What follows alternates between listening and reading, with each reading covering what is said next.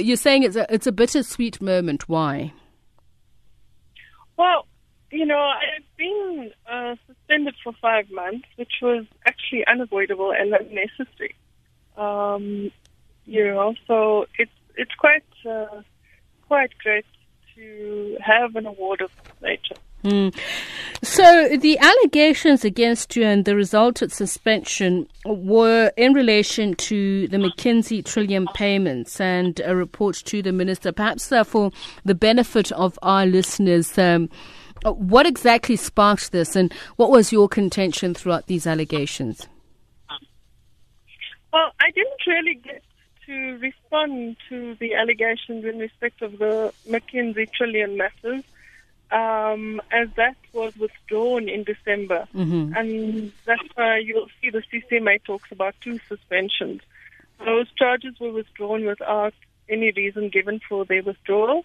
And then I was issued with another suspension notice in respect of the team building.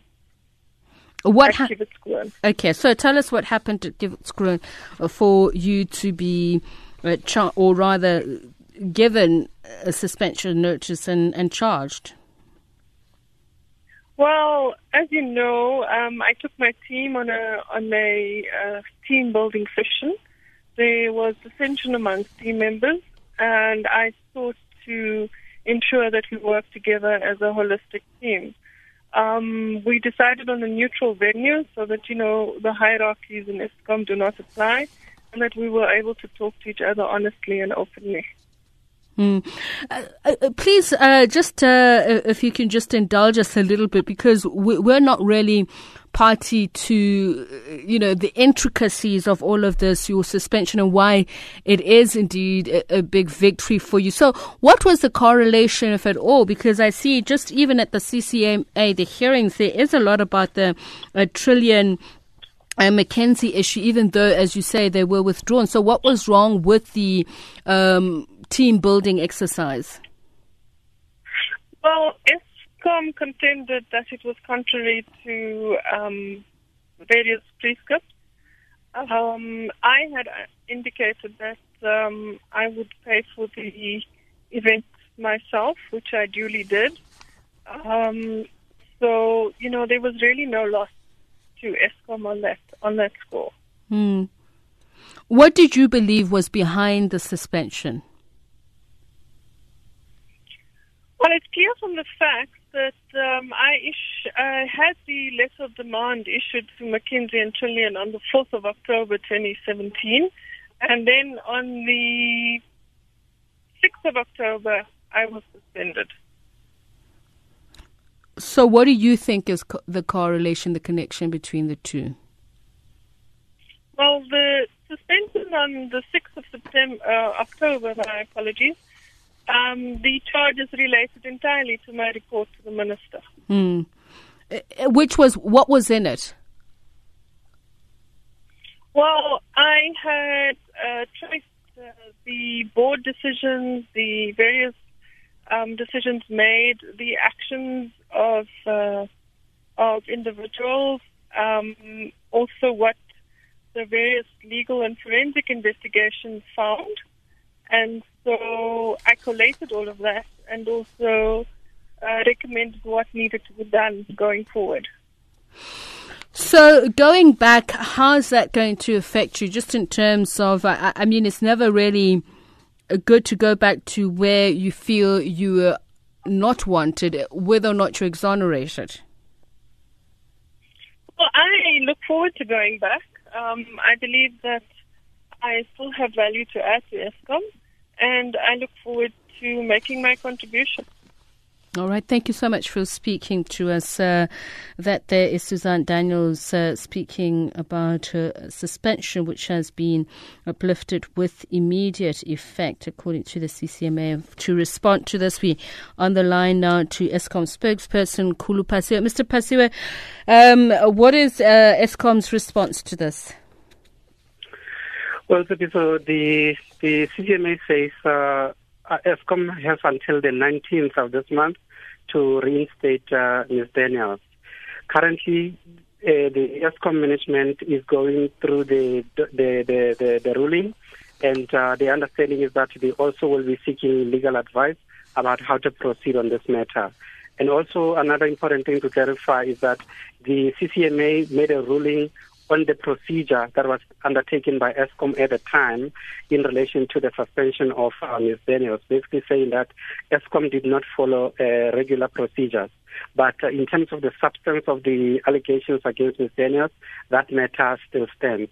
So after Eskom has received legal advice, then they will decide as management as to how to proceed. I'm reading the CCMA ruling itself, and it says, Mr. Phasiwe, the decision to suspend the applicant's employment was an unfair labor practice. This, and forgive me if I'm ignorant here, but this seems to refer to the decision and not the manner in which Eskom went about it, therefore not the procedure. Well, our understanding, which is also why I suppose management is seeking legal advice, the understanding at the moment is that the issue is around the process that Eskom had undertaken in terms of the suspension.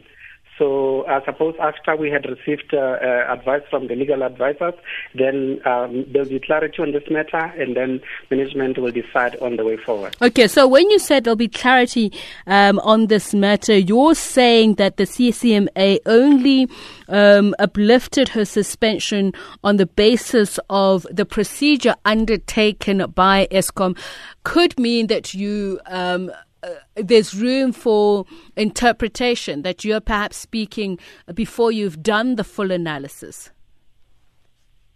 Well, the reason why I'm speaking is because you phoned me, Patiso. No, I don't. I'm asking a question, Mr. Phasiwe. You're saying at first that Eskom was found wanting because of the manner in which they went about it. And I said, according to the CCMA report here, it says the decision itself, talking about the substance, not necessarily the procedure, is at fault. So you then go back and say, we're still looking at it and we'll decide it. And I'm just asking a fair question. Are you saying that this is something that you're still going to reflect on?